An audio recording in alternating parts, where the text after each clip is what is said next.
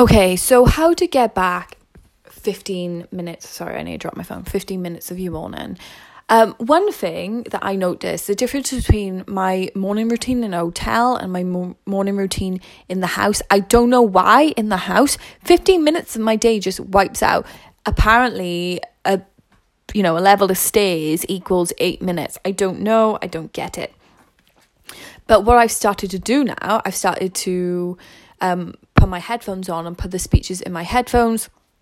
This has allowed me to actually really stick that motivational speeches into my skull.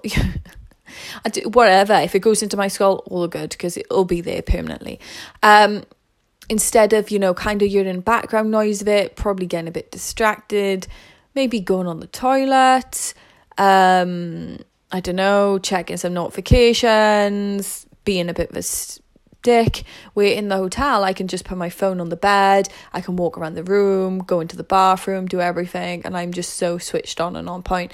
So this week I put my earphones in straight away, I'll go wash my face, I've even gone into the shower. Obviously I'm not washing my hair, and I've used a different shower head to have a quick shower, and now I haven't wasted those 15 minutes because what I used to do, I used to be like, oh, okay, I really didn't feel like I gained that kick at the arse from my speeches, so then I would go back in bed, use another 15 minutes of the speeches, then I would start feeling behind and everything like that. So that's one of my top tips.